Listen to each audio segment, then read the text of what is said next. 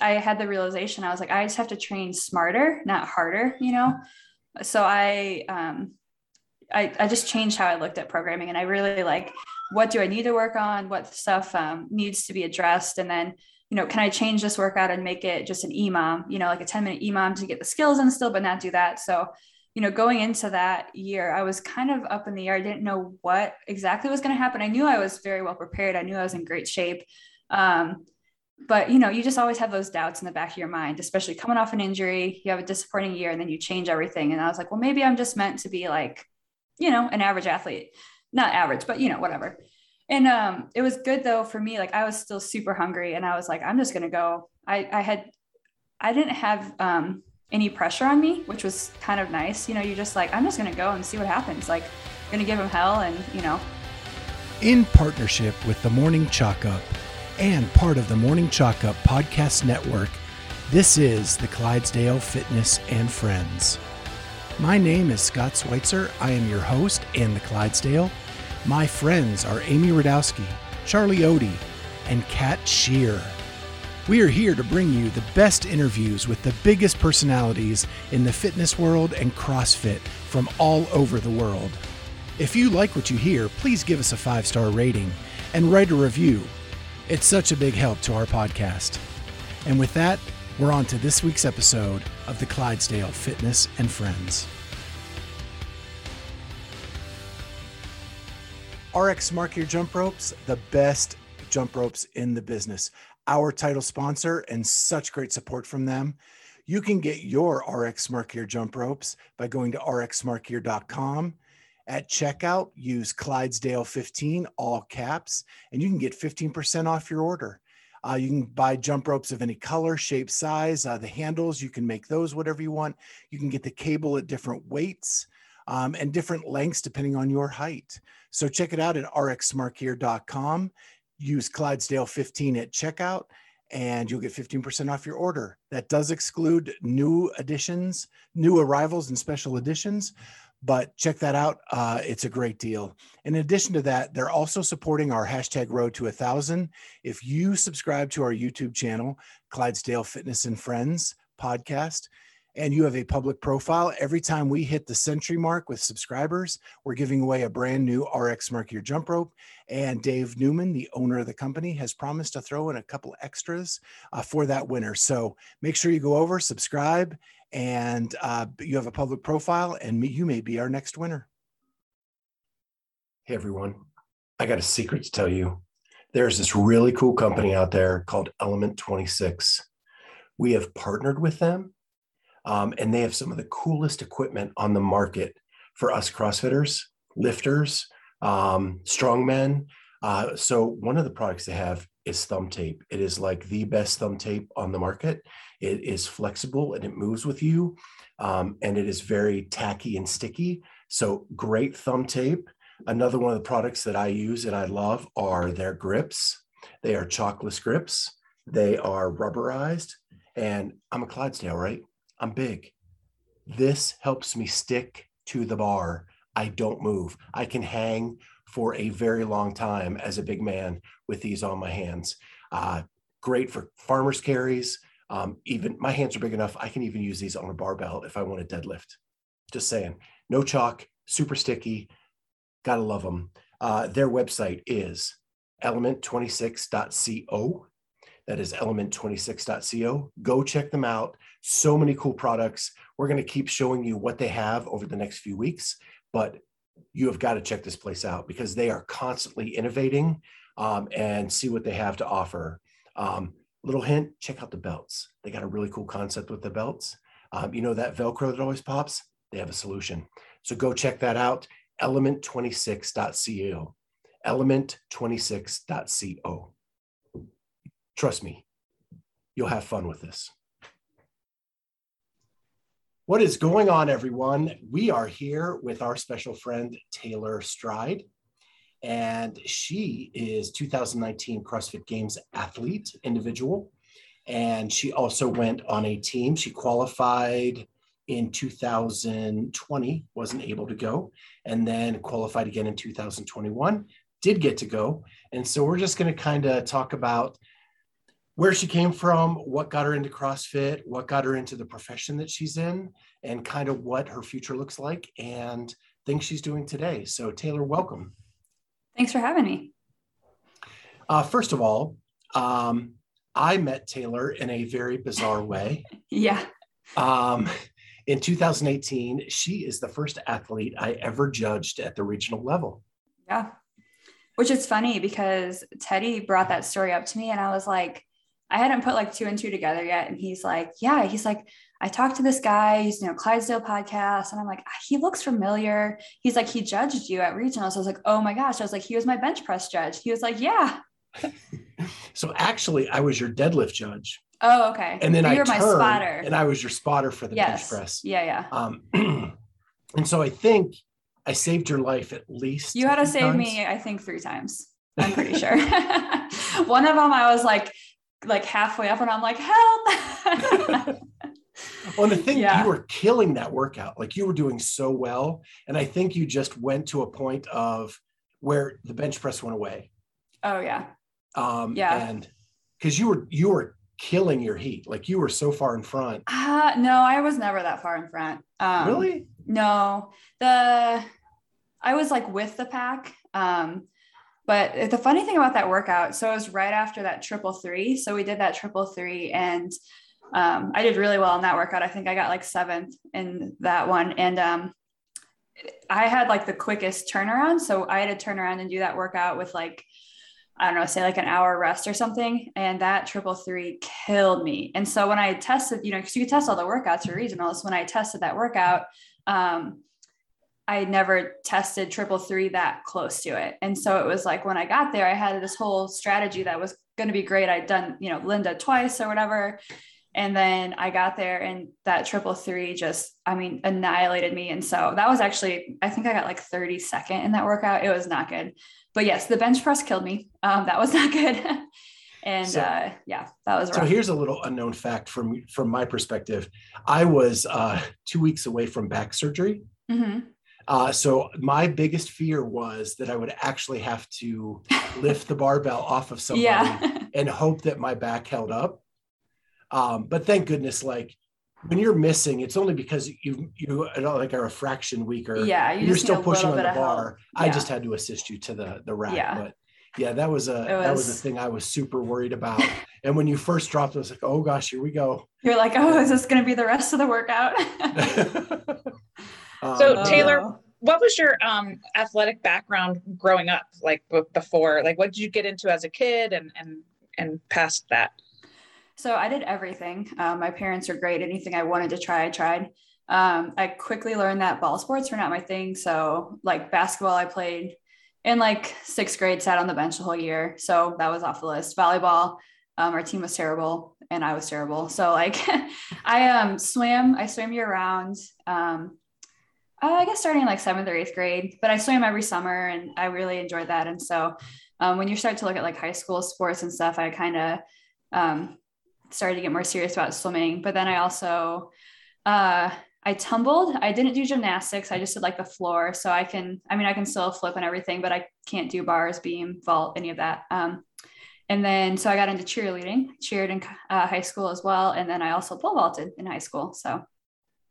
And where did you grow up? Like what city? I'm from Peoria, Illinois. So halfway between Chicago and St. Louis, just kind of hanging out in the middle of Illinois. So.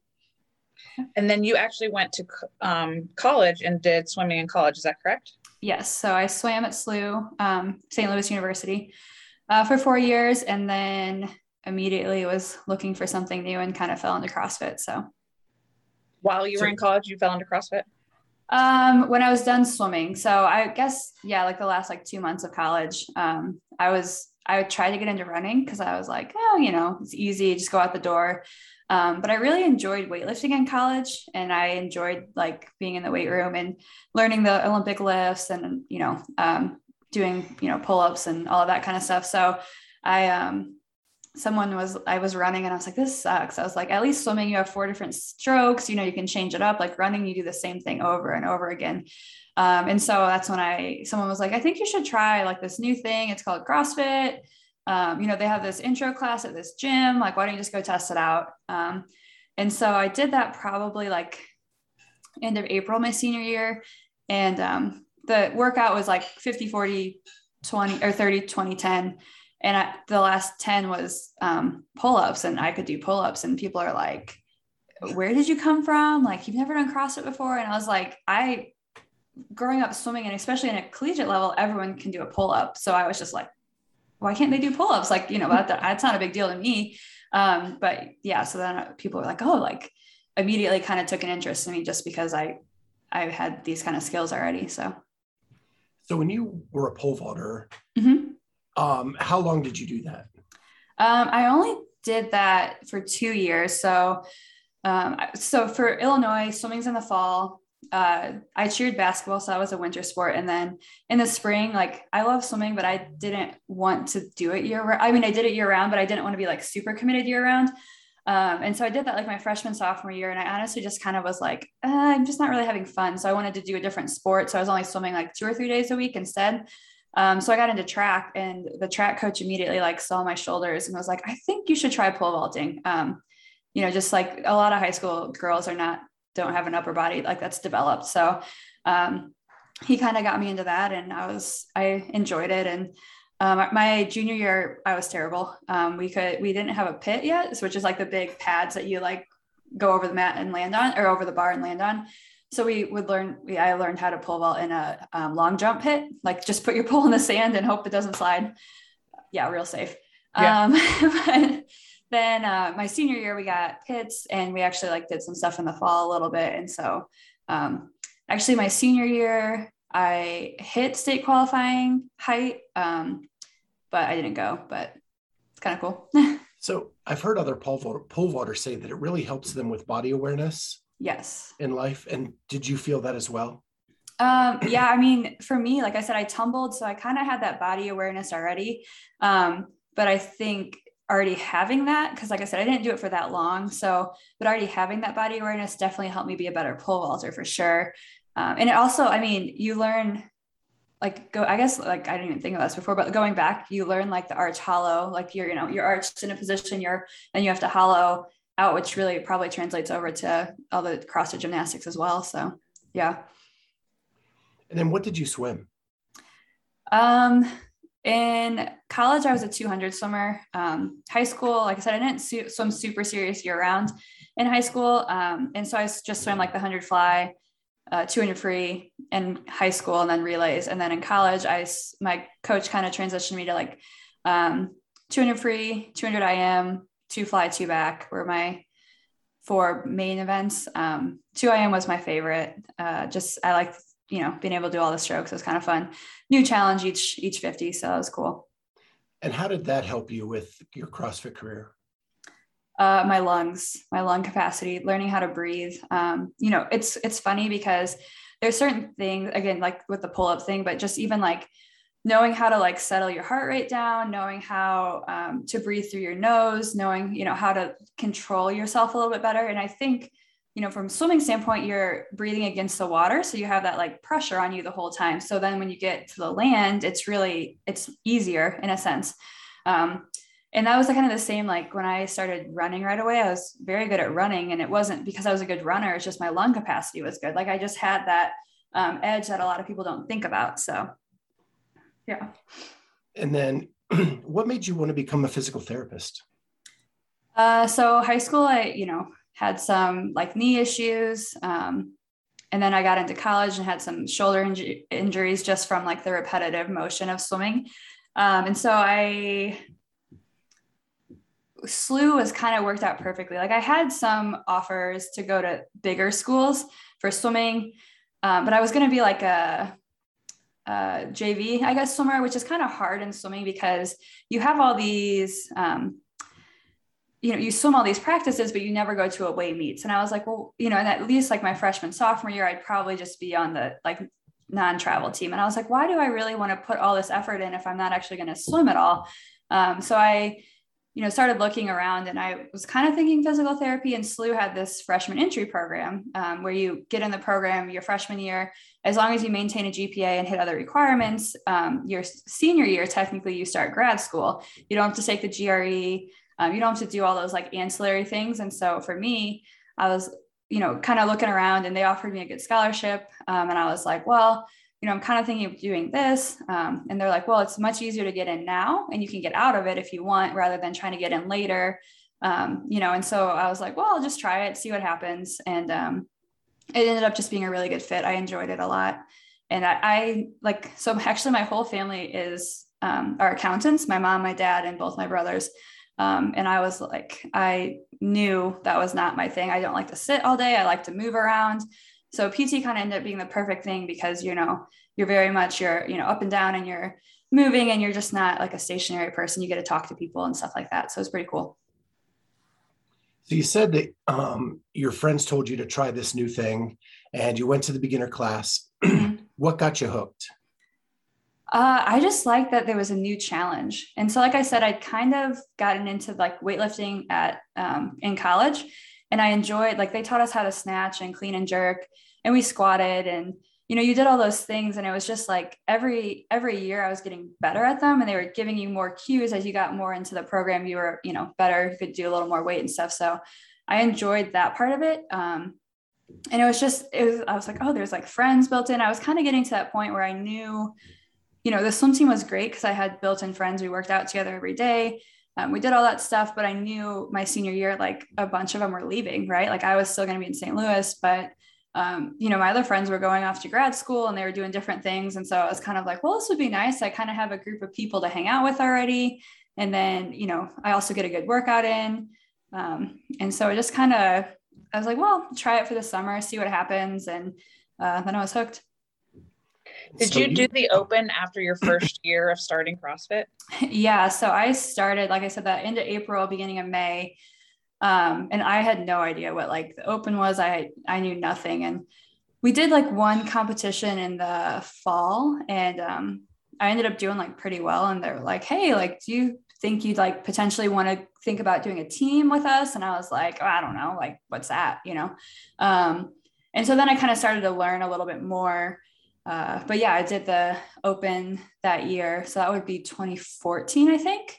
That was my first open, and did pretty well. I kind of surprised myself. I didn't realize, like, I don't mean to sound like cocky about this, but I didn't realize like how good I was. You know what I mean? Like I was not great. Compare it. Yeah. Yeah. But like I was working out with people at our gym, like the women were all better than me, at least like 2 or 3 of them were like eons better than me. And so for me, it was like, oh, like I'm actually kind of good at this. Like when you compare the North Central region at the time and stuff. So did you were on that team in 2014?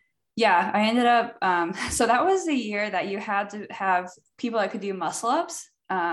You had a penalty if the girl, well, I guess girls or guys, but if they couldn't complete the muscle ups.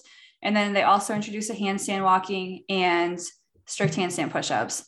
And those were skills. I mean, I wasn't good at them, but there was definitely another girl or 2 girls that were better than me overall, but they couldn't do those things, or they couldn't do one of those things. And so I kind of just lucked into this like spot because, I mean, obviously I was good, but I wasn't as strong. I wasn't as good on like the machines, double unders. Oh my gosh. I remember there was like 125 double unders in one of the regional workouts.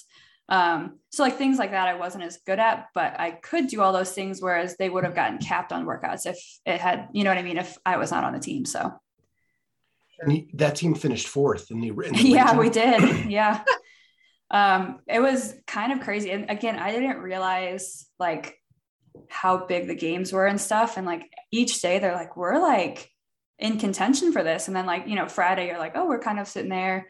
Saturday we're like getting closer. And then Sunday it was like, oh my gosh, like this could actually happen. But I had no concept of that at the time. Like it was all like, oh, la, la, la, Yeah. So it was kind of perfect scenario for me, but yeah, it was weird.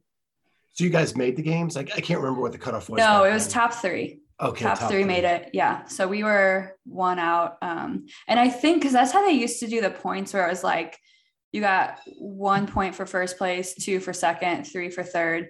And then the next year they switched it and they did like the 100, 95, 90, like that. And I think someone went back the next year, and I think we would have actually qualified in the top 3 had they done the points that way. So kind of interesting, but yeah. But a nice, and that was 6-person team. Yep. And your really first experience at regionals. Oh yeah. So I see that you made regionals in 16 as an individual. What happened in that 15 year? So that was the year that I was traveling for clinicals. So for PT, I had like 40 weeks of clinical education that I had to complete within, it was kind of in like a year and a half, but that spring I was actually in, where was I was in Champaign, Illinois, and then Kansas City. And I was actually like planning on being on our team again. We still had all the same like women and men. And it came like literally like a week before the open, CrossFit sent me an email and said that we've like heard a rumor you're not allowed to compete on your team. And I was like, what? Like, I have no idea. And so it ended up being that there's like a rule in the rule book at the time that if you're not training 100 or 50% at your gym, you couldn't be on a team, which we had no idea. And even though my address, was St. Louis and everything, I wasn't in St. Louis. So, they're like, well, you can be on under your gym's like affiliate, but you can't be on the gym's team. So I wasn't able to be on the gym's team. And actually that year too, like, which was devastating to me because we had the whole year, we're like, oh, we were so close last year. We've, got a chance this year to make the games. And really like, I was a much better, well-rounded athlete and stuff. And, for them, it sucked because without me, there was no way they were going to make the games. And obviously for me, it sucked because I just had to be a spectator that year. Obviously I went and tried to make individual then, but I think like 55th or something. And that was the year that top 40 made, or I don't know, whatever it was, but it wasn't good enough. So, yeah. So then in 16, you start your individual run. Mm-hmm. And you did pretty well in your first individual regional. Yeah. Surprised myself. That was, you have like those experiences, 16, again, I was kind of just like, Bambi out there. And I remember the first day I actually ended up 4th, and they had that strict muscle up workout. And I just was good at those for some reason. And I was like, oh, like I can play with like the big girls, and like at that point I'm a few years in, and like Brooke Wells and Christy Aramo and like all these names I'm competing against them, and Julie Fouché had retired the year before, but the second and third days, like I was in a lane right next to her and I was like, this is so cool. Like, it's kind of like a little starstruck, but also enjoying every moment. And, that was my year to have fun. I said like, I could go and enjoy it and see what it's about. And then 2017, I was like, okay, now it's time to be serious. Like I really actually want to make the games. So. But something happened in 2017. Yeah. So tell us what happened. I actually like leading up to regionals, I felt really, really good. And I was super excited. There was no barbell. I'm just good at the odd objects, like the dumbbells, all of that stuff is really good for me.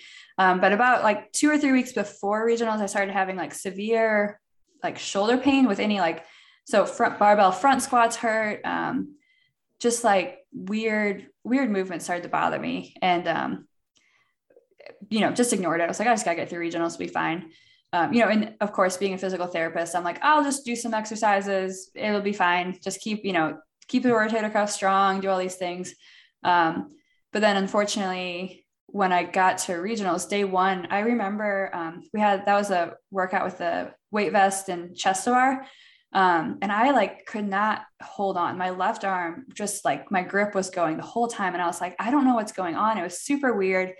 It made it through day 1, not where I wanted to be. I was like, maybe like 18th. And I was like, gosh, like these were both really good workouts for me. When I tested them, they were so much faster. And then I was warming up on day 2, and that was when the rope climbs, and I went up, climbed the rope. And I was warming up, thankfully. And when I came down, I just had like searing pain in my shoulder. And I mean, awful. And I was like, my boyfriend was, coaching me, and he's like, well, we had those heavy kettlebell deadlifts later. He's like, go try to pick those up. Cause he's like, there's no point in trying to do this workout. Cause I was like, I think I can get through this workout. It was enough. I thought I could kind of keep it on my, right side. It'd be okay. But he's like, there's no point in trying if you can't pick up those kettlebells. And I tried to pick up the 35s, and there was no way that I was going to be able to pick up the 104 or whatever pound kettlebells. So, again, being a strong-headed PT. I was like, well, I'll just try to rehab it for a while, and was getting no better. So I finally went to the doctor like 2 weeks later, and sure enough, I had like completely fractured my first rib. So it was like a nice like split. And he's like, well, you're lucky you didn't, puncture a lung and all these things. And he's like, you can't use your arm for the next, 2 months. And he's like, we got to try to let it heal. Which is like, the questions they ask, were you in an accident? Were you in, anything? Like a lot of times it's like a seatbelt injury, I guess, like with a car accident. But then you start like researching it, and the two people that they see it in, athletes, are gymnasts and weightlifters. So it's like, well, it's kind of crossed it right there for you. Yeah. So that was a hard summer. Just like, like I said, I was so like, oh, I want to go to the games. I feel so ready for it. And I couldn't do anything. So, and I couldn't even, I don't know if you've broken a rib before, but you can't really elevate your heart rate that much because you start to breathe heavy and it hurts. Like it just hurts. So I was sitting on an assault bike, going about, keeping my heart rate under 100, basically. That's all I could do. It was hard. Wow. So in 18, you come back in a very stacked Central Regional, very stacked. Yeah, it was crazy. And that's where we met. And I must have given you some motivational talk because you came in. All positive vibes for sure. Yeah. Yeah. And you did really, really well. Ended up finishing 7th behind the likes of Jessica Griffith, Brooke Wells, Christy Aramo. Stacked. Yeah. So what was that like to be that close and know that you could hang with some of the biggest names in the sport? Like I said, the whole injury in 2017, I worked hard, but I worked differently that year. Like going into 2018, I knew I had to cut back my volume because I was working. I'm still working full time, but I was working full time, and I was trying to do programming for full-time athletes. I was trying to get everything in, and I was doing stuff before and after work, and it just wasn't working. Obviously I got injured.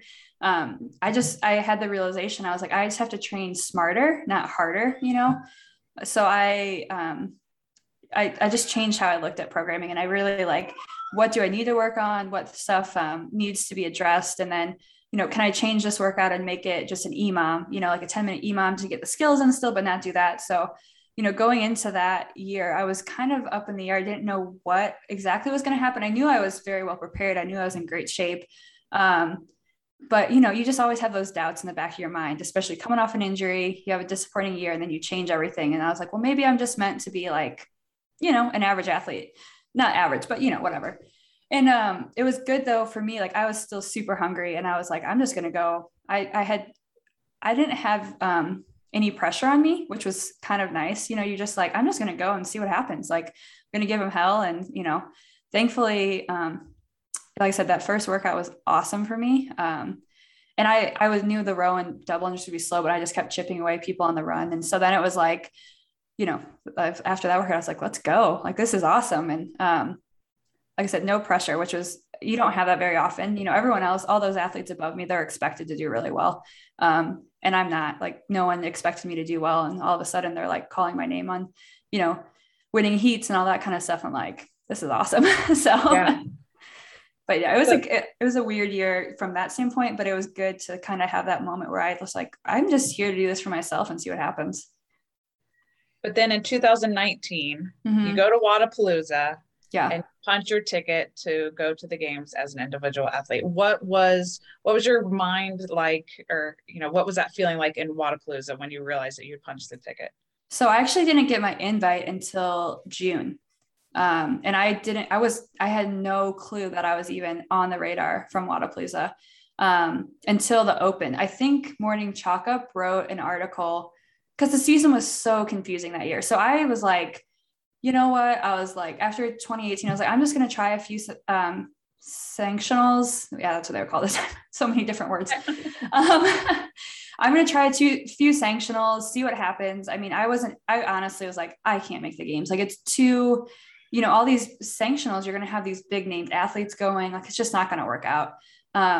Especially before the Open. And then when you started realizing how the open, like, you know, all those top athletes from the countries are getting a spot. So like, you know, Tia wasn't taking a top 20 spot. She was taking Australia's spot. And so then you're kind of like, oh, well, maybe. And I think Morning Chalk Up after like the third week posted something that was like, if the leaderboard stays as it is, you know, these are who will get the invites from the semifinal or sanctionals. And like my name was on there and I was like, what? I was like, I had no clue. So then, you know, I knew I wasn't going to get through the open. I wasn't strong enough at the time. And so I was like, and then I'm just like focused, like, you know, solely on the performance of like 2 other athletes. And it was like, it's a weird year. Cause I was like, I think the clean was like pretty early. And so I was like, I'm out already. Like, it's fine. But then I'm like, just watching 2 other athletes the whole time. Like, please, you know, please get through in the open. And it ended up that it was Colleen Fosh that was ahead of me. And I think she was like 6th at Wadapalooza.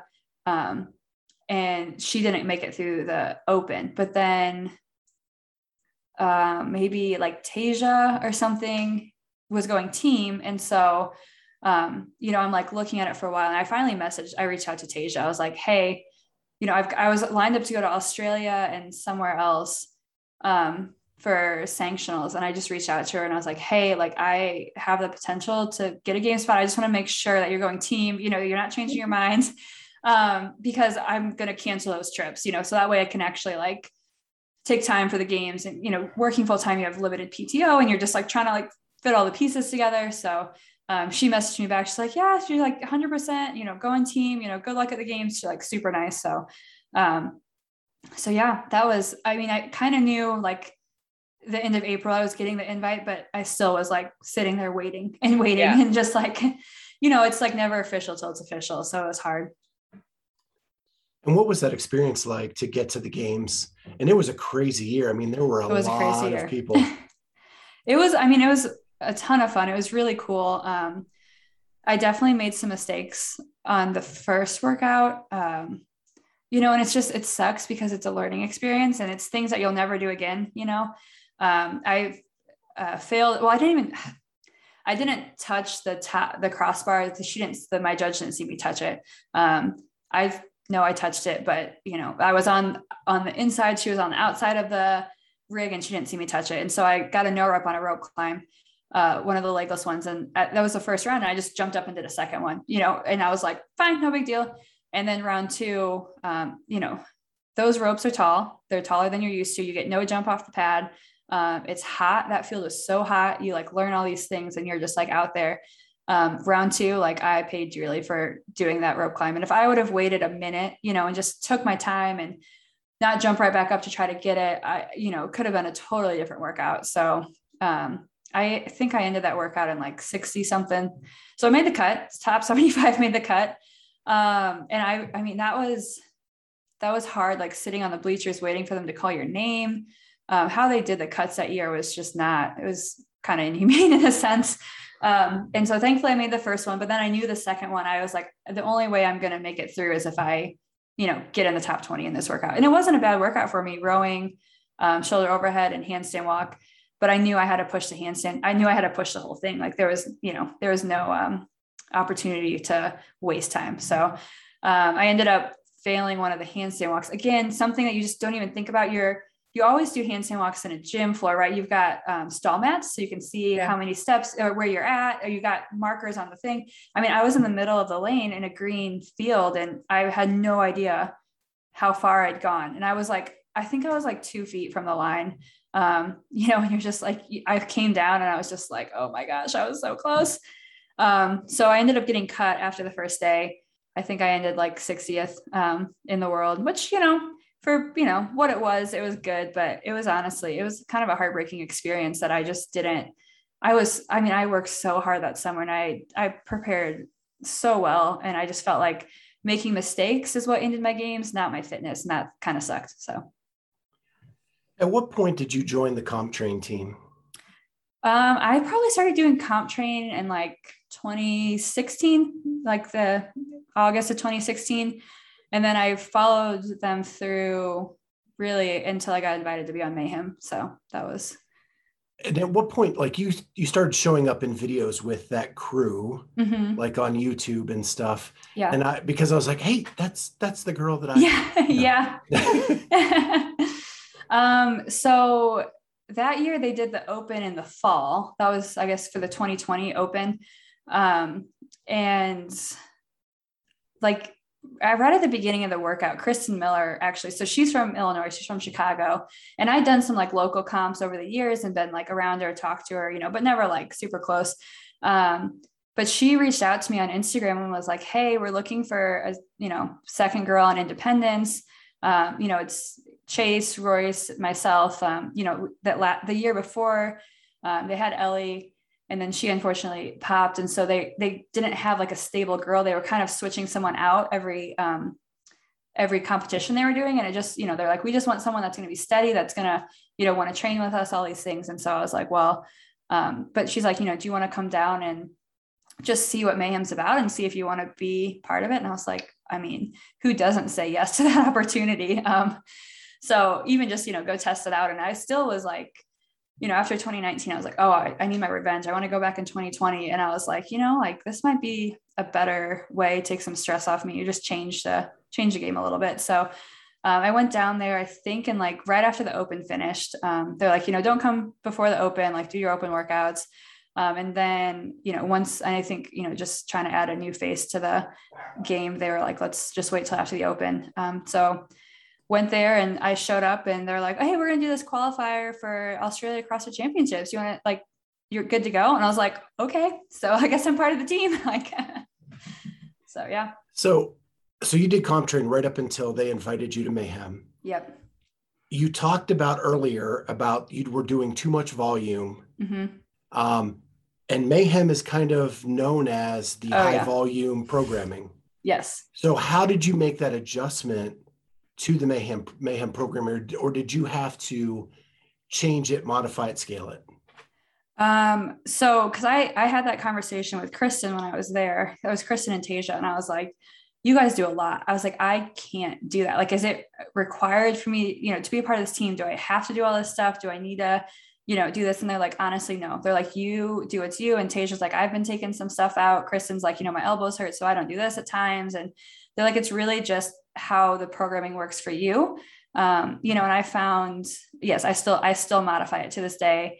I modify the crap out of it. Like I have an hour and 15 minutes to maybe 2 hours tops. 2 hours, maybe twice a week, and everything else is like hour and 15 to hour 30 minutes at the gym. So it's not a lot of time.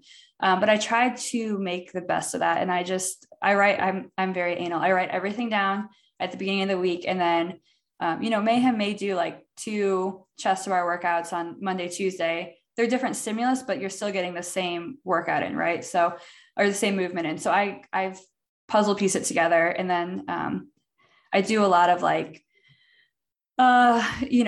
skill EMOMs. So, work on doing big sets of muscle ups. And honestly, the thing too, when I was training with them, is they taught me how to be a team athlete. So individuals, everything is reliant on you, but you have to figure out like, oh, I have 50 muscle ups, I'm going to do them in sets of 5. Right. But if you have 50 muscle ups as a team, you may do a set of 20 and then the next person does 15, 10, whatever, so you kind of have to learn. And so I changed my training that way as well. And that kind of actually made the volume a little bit more manageable because I could look at it differently. I could be like, oh, I just need to work on big sets of muscle ups this week, or they program so much handstand walking. My handstand walking got significantly better, like all of those kind of things where, but they probably do, I don't know, at least 500 feet of handstand walk, if not 1,000 feet of handstand walk a week.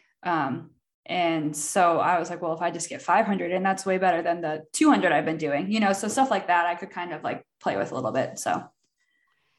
And I actually talked to Royce on Saturday, and he said that team was the most fun oh my gosh he's ever had in CrossFit. Like it just was a really cool group to be around. And especially when you guys came to Australia. Yeah. But I asked him like what his fitness level did after he started working with Rich and the programming. And he said it incrementally went up. Yes. I mean, they're just, if you, and it's not like Rich is sitting there telling you what to do, but if you are there and you're watching and you're paying attention to how they move and how they program is actually, a lot of times it's like you go, I go, or it's rest 1-to-1. So, I couldn't finish a workout and, Rich is going to go a minute later because he's already had his 4 minutes rest or whatever, so it's like, then I can sit there and watch him for the next 4 minutes. So it's really, you just have to be a sponge. Anytime you're in Cookeville, like you have to be a sponge and make sure that you're paying attention to everything, because there's just so much to learn if you want to take it in, which is pretty cool. But that team, I mean, we just gelled so well together.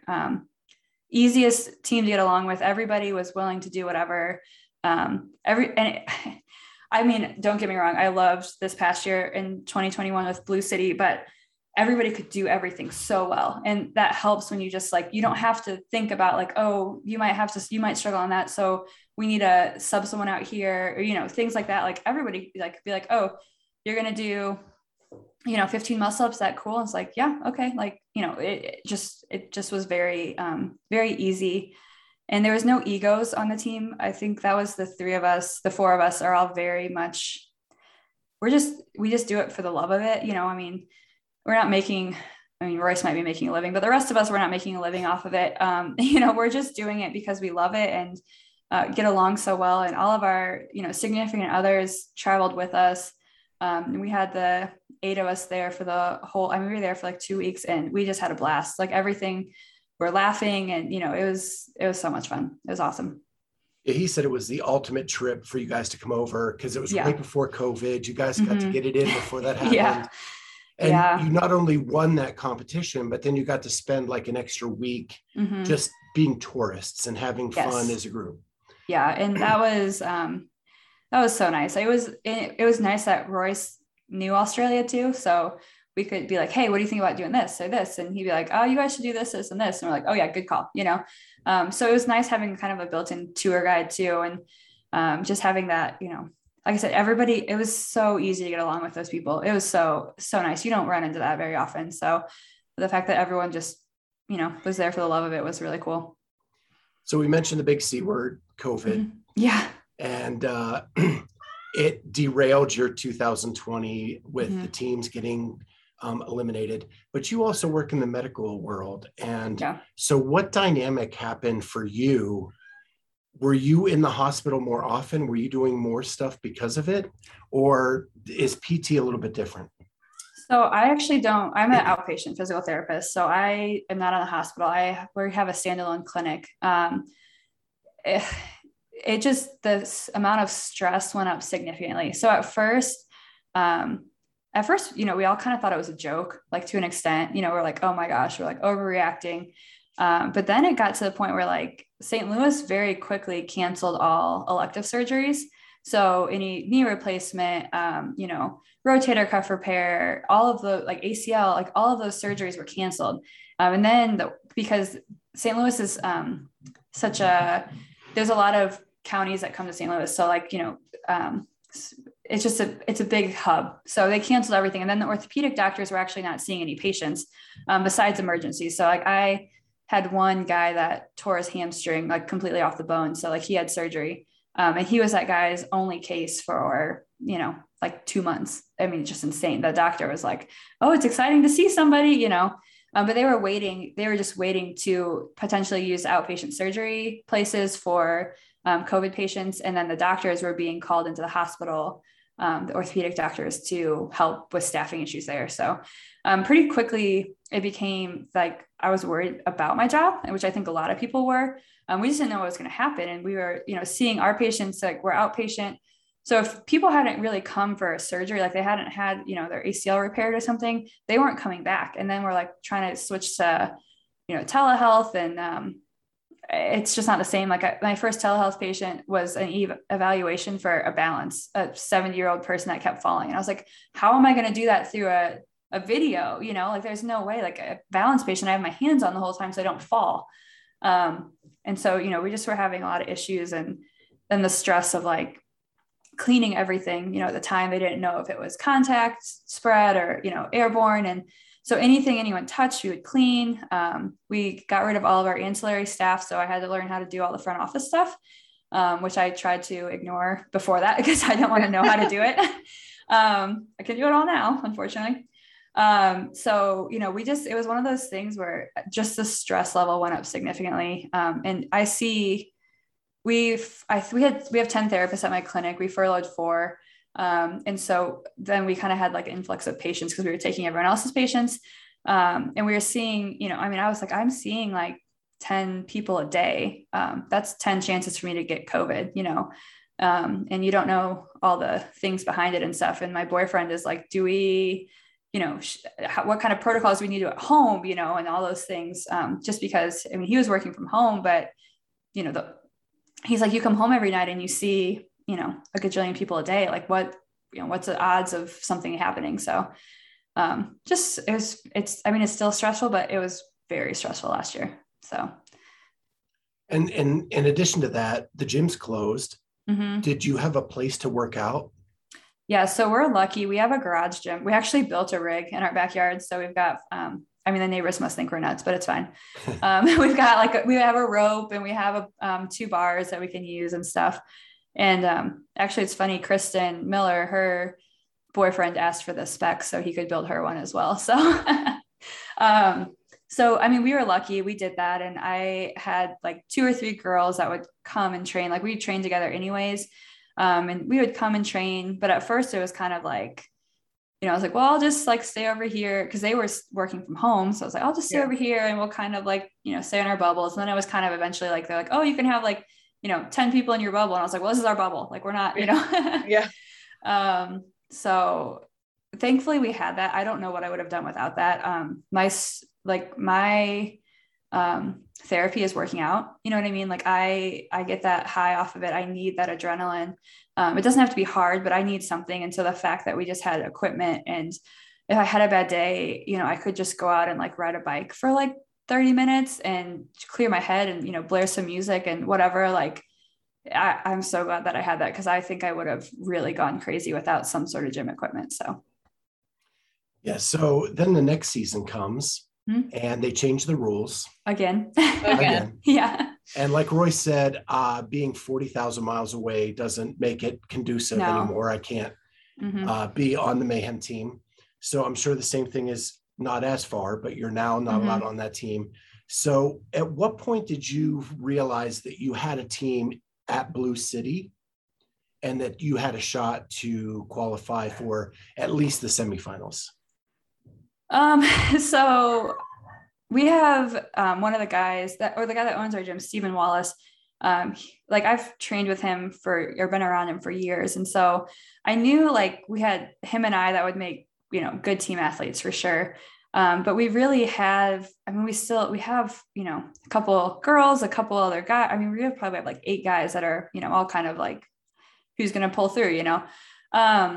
And so I mentioned to him, like the second that like we were kind of holding out, like we kind of knew that it was going to, like, there was rumors of what the team was going to be and it was going to be affiliate.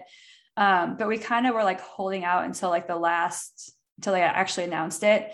And so I think that might've been like the beginning of January, and Royce finally texted us and he's like, well, this sucks, guys. He's like, I would have loved like another go around, you know, we just didn't get to put, you know, the finishing touches on the season, which sucks because we had so many, everyone did. We had so many plans, and I really think that we would have done amazing at the games. But we just didn't get that opportunity. So he texted us and we were all kind of like, yeah, like, you know, we had a great run. Maybe sometime in the future we can do it again, but it's not in the cards, you know?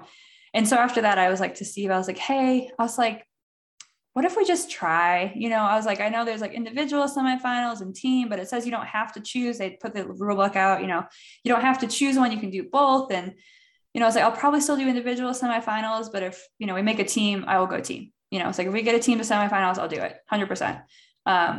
Because it was just such an awesome, like, I just had such a good experience with Mayhem that I was like, you know, why not? Like, why not just try it again, see what happens? And like I said, I was still going to do the individual semifinals because, you know, we were dealing with some injuries. We didn't know how it was going to play out. And I was like, you know, if whatever, you know, if we don't make a team, I'll go individual and just do that. Like, I'm still training hard. I'm still doing all of it. So why not? And then just kind of as the season progressed, like, I mean, we did really well in the open. We did really well, like quarterfinals, I think we were like, 20th. And then all of a sudden it was like, all right, like it's go time. Like we have to be super serious about this now. We can't mess around. And so it just kind of, honestly for me, I was like 90% committed to team, but I wasn't 100% committed to team until after quarterfinals. And then I was like, okay. Cause I also don't want to be on a team that's going to go and get 15th at semifinals. Like I'm past that. Like I want to go and compete. And if I don't have a team that can compete, it's not fun to me. And so, after quarterfinals, I was like, all right, this is our shot. Let's go. So, and who knew it was going to work out so well by doing individual quarterfinals? You had already practiced for the team quarterfinals. I know, right? And so that's actually what we did, because like I said, we had a lot of guys that were vying for a spot, and it really came down to just one girl, because our other girl got injured. She already had a meniscus issue, but it was not getting any better. So she was kind of headed for the surgery road. But for the guys, they didn't have to sign up, but we had them all do the individual quarterfinal workouts, and we just like pulled the scores from that. And then 2 weeks later, when they announced the team, we're like, well, this is perfect. Like we already know it. So, and that was good. Like everybody, next year, if we somehow go team again, I'll do the same thing. I don't know if I'll sign up for individual, but I will do the workouts, because you learn so much from it. And it definitely made us better for team quarters. So the next question I have is your role. Like on the Mayhem team, you had 4 seasoned CrossFit athletes together. Yeah. Right. And with Blue City, that wasn't the case. So your role kind of changed and you became more of a leader. Mm-hmm. How did that work for you? At Mayhem, like you said, we were we were just a cohesive unit. Like whatever was said, like someone might have an idea and we're like, that's good, that's bad. It was just easy. Mayhem, or with Blue City, I had to step up, and that was a conversation between my boyfriend / coach. Like he's like, if you want to do this, like you have to lead this team. Like the Mara, who was the other girl on our team, she was already following me anyways. We would do train together all the time, and she's like a sponge. Like tell her something, or she asks you something, and she absorbs everything. And so she was like already kind of learning from that standpoint. But Steve was the biggest issue. And I love Steve to death, but he has always been an individual athlete. Like he, and he's a super strong. So he always has that one moment where he can flex, he can do something crazy and everyone's like in awe of what he does, because it's insane. Sometimes I don't even realize how big of a deal it is till we go to a competition and he like blows everybody away by like 50 pounds. You're like, oh my gosh, like that's insane. But he has always kind of been in that individual mindset. And I knew he was going to be our biggest, not issue, but he was going to be the one that took the most work. And so, I started planting seeds in his head in like February. I was like, hey, so if this was a team workout, this is how we would do it.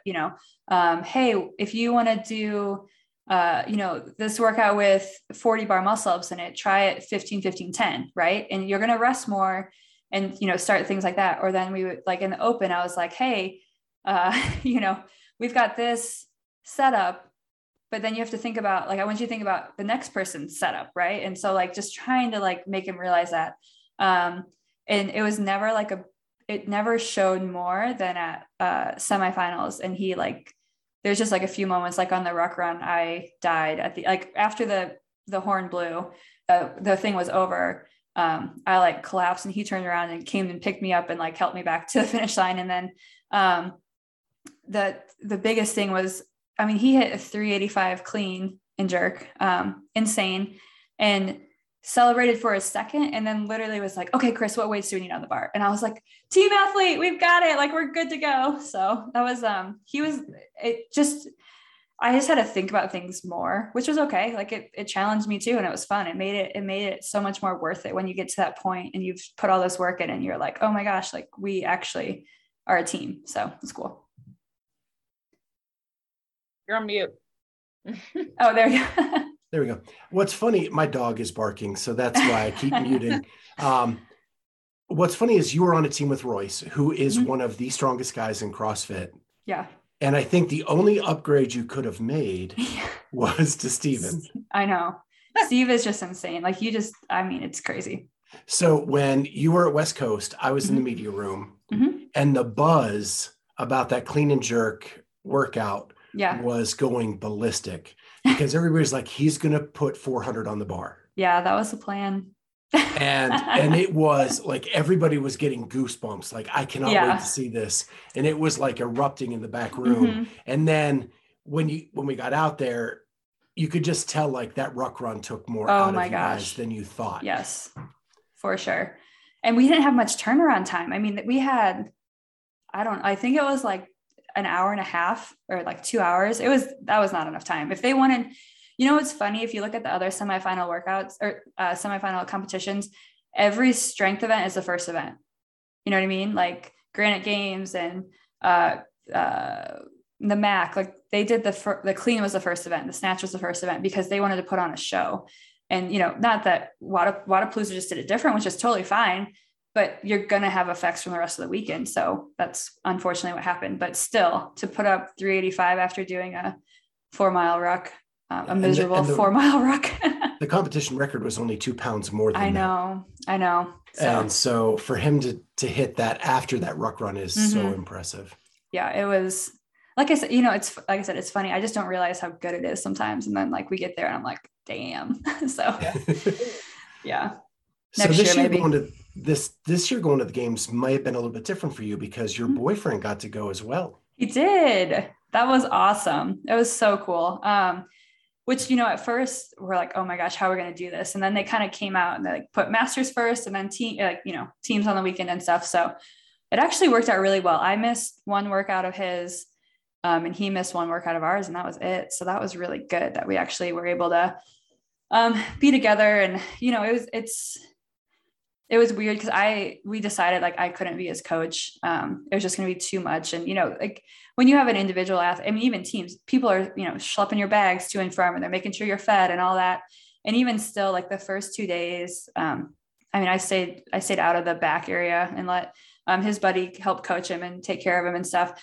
And I still walked like 6-7 miles each day. And that was just me like going back and forth and doing stuff. And I was like, there's just no way I could have done coaching on top of that, So I'm glad that it was nice that Wednesday he was done after that swim event. And so we were able to go back to the house relatively early and get ready for Thursday. So did it add more stress to you, or did it relieve some of the stress because you were distracted? Probably took some away. It's a different stress. You know what I mean? I was nervous for him, but I wasn't nervous about myself. Like I didn't really let myself turn on games, like official games mode until like we went Wednesday, we went swim and kayak. They took us over to the other venue. And that's when I was like, okay, now it's go time. But until that point, I was just nervous for him and I just wanted him to do well and be able to show off, what he had been working so hard for. So it's kind of nice. So what were your expectations coming in? Because you said it yourself, you didn't even know if you were going to put together a team until you kind of saw how quarterfinals went. What were the expectations for the team this year? Lofty goal was top 10. I really, at first I kind of thought we might have a chance of that, but then I was like, there's like a lot of, very good athletes. So ultimately top 20, especially when they came out with cuts, I really was hoping we'd be top 20. And I thought, honestly, we had the potential to do that. You just, unfortunately, like I said, I made all my mistakes in 2019 on the games floor, and we just had, inexperienced. I mean, Mara, her first big competition was semifinals. Like besides that, she'd only ever done local competitions. So she had, no idea. And same thing with Chris, really. He's done Wodapalooza with like a team of 3 before, but nothing like crazy big. So, you're just going to have rookie mistakes, and that's just what you have to accept. And, after the first event, the swim and kayak, I knew I was going to do well in that event. Like that's right down my alley. And I think Mara and I were out of the water like 5th. And the guys just, they did well for themselves. But I just had to realize this isn't, I was upset because we ended up 32nd. And I was like, gosh, I got out of the water first, all these things. And I was like, I had to take a second and be like, this isn't about me. This is about the team. And I have to be proud that Chris was so nervous to swim and he was able to get through the swim, only grabbing onto a kayak once, and Steve didn't grab onto a kayak at all. And he's done Wadapalooza 3 times he's been pulled out of the water. And that water was so choppy on Thursday morning because it stormed the night before, and he made it all the way through. Like, we worked so hard to get both of them where they were. And the fact that they made it through that was incredible, and so, like I said, I had these goals and I had to not change them, but I had to realize they weren't just my goals. It was like a team goal, and I had to realize that it wasn't about me. It was about what the team could do and how proud could I be of everybody and not just myself. So, I'm honestly, I walked away from this season extremely happy with what we did. Obviously, you always want to do better, and you're always like, oh, it would have been great to be top 20 or top 10. It would have been great to be top 20 to touch a worm. But I walked away and I was like, we did the best that we could possibly do. We made some mistakes, but I can't walk away upset because everybody gave it 100%. And it was so much fun. We had a blast. We had a great crew up there. If this unfortunately happens to be my last year, like, I'm okay with that. Like, I am happy. I'm still hungry. I still want to do better. But it was a great year. I can't be upset. So. Well, you're not Kristen Holta-ing us, are you? No, No. no. So our girl Mara moved to Florida. Her husband just graduated his PhD from SLU, and super specific job. So really can only get a job like Florida, Colorado. So they moved there. So we have some retooling, and I don't know about Chris yet, but I think he's 37, about to be 38. So, his body is beat from the summer. You train really hard for the games. And so, see what he wants to do. And we have more guys for sure. We have to find another girl. Like I said, I'm still going to train. I'm still going to do everything. If we have a team, I will 100% go team. I might try individual, but that's a backup plan, and just see what goes. I feel I'm at a point where I'm like, I'm content, but I'd always do more. Like, there's never, I don't know. It's hard to say, like, I don't want to retire. I don't want to retire. And if I, happen to get pregnant and have a kid, like if I'm able to, I still want to come back. Like, I don't think I'll ever walk away from the sport because I love it. Like, even if I'm just doing it as a class, like, that's 100% fine with me. But I'm so damn competitive. Like, I need that. And I thrive on that. And I want to be the best. Like, I want to be the best that I can be. And I want to go compete with the best. So I'm not, no retiring. Might just life change, but no retiring. So you're branching out into the realm of media by doing a podcast and video blog. Tell us a little bit about that. Well, the video blog needs some work. That we started that like right after team quarterfinals, and thought it was going to be fabulous. And honestly, like, it just became so overwhelming. So that's actually kind of coming to the forefront. We're going to try to start doing some more with that. We've got some ideas, and I know you've met Teddy, and he's a mastermind behind it all. Like, he knows all this stuff, and I'm learning, and it's learning how to edit videos and do all this stuff. But he can do it really well. So that's hopefully we kind of get that YouTube up and running here the next couple of weeks. We've got some things cooking for that. But then, Teddy also started a podcast, and I have become a regular co-host, I guess, Blue City CrossFit show. And honestly, right now we've just, we've recapped our season, and I think from a standpoint of our members have loved it. But we want to start, not everyone can be there, and not everyone can learn the behind the scenes stuff. And so being able to talk about all that and have an outlet for them to go listen to it has been really cool. And, then they'll come to class and be like, hey, I heard you talk about event 6 at the games, whatever. And you can have that conversation. So that's pretty cool.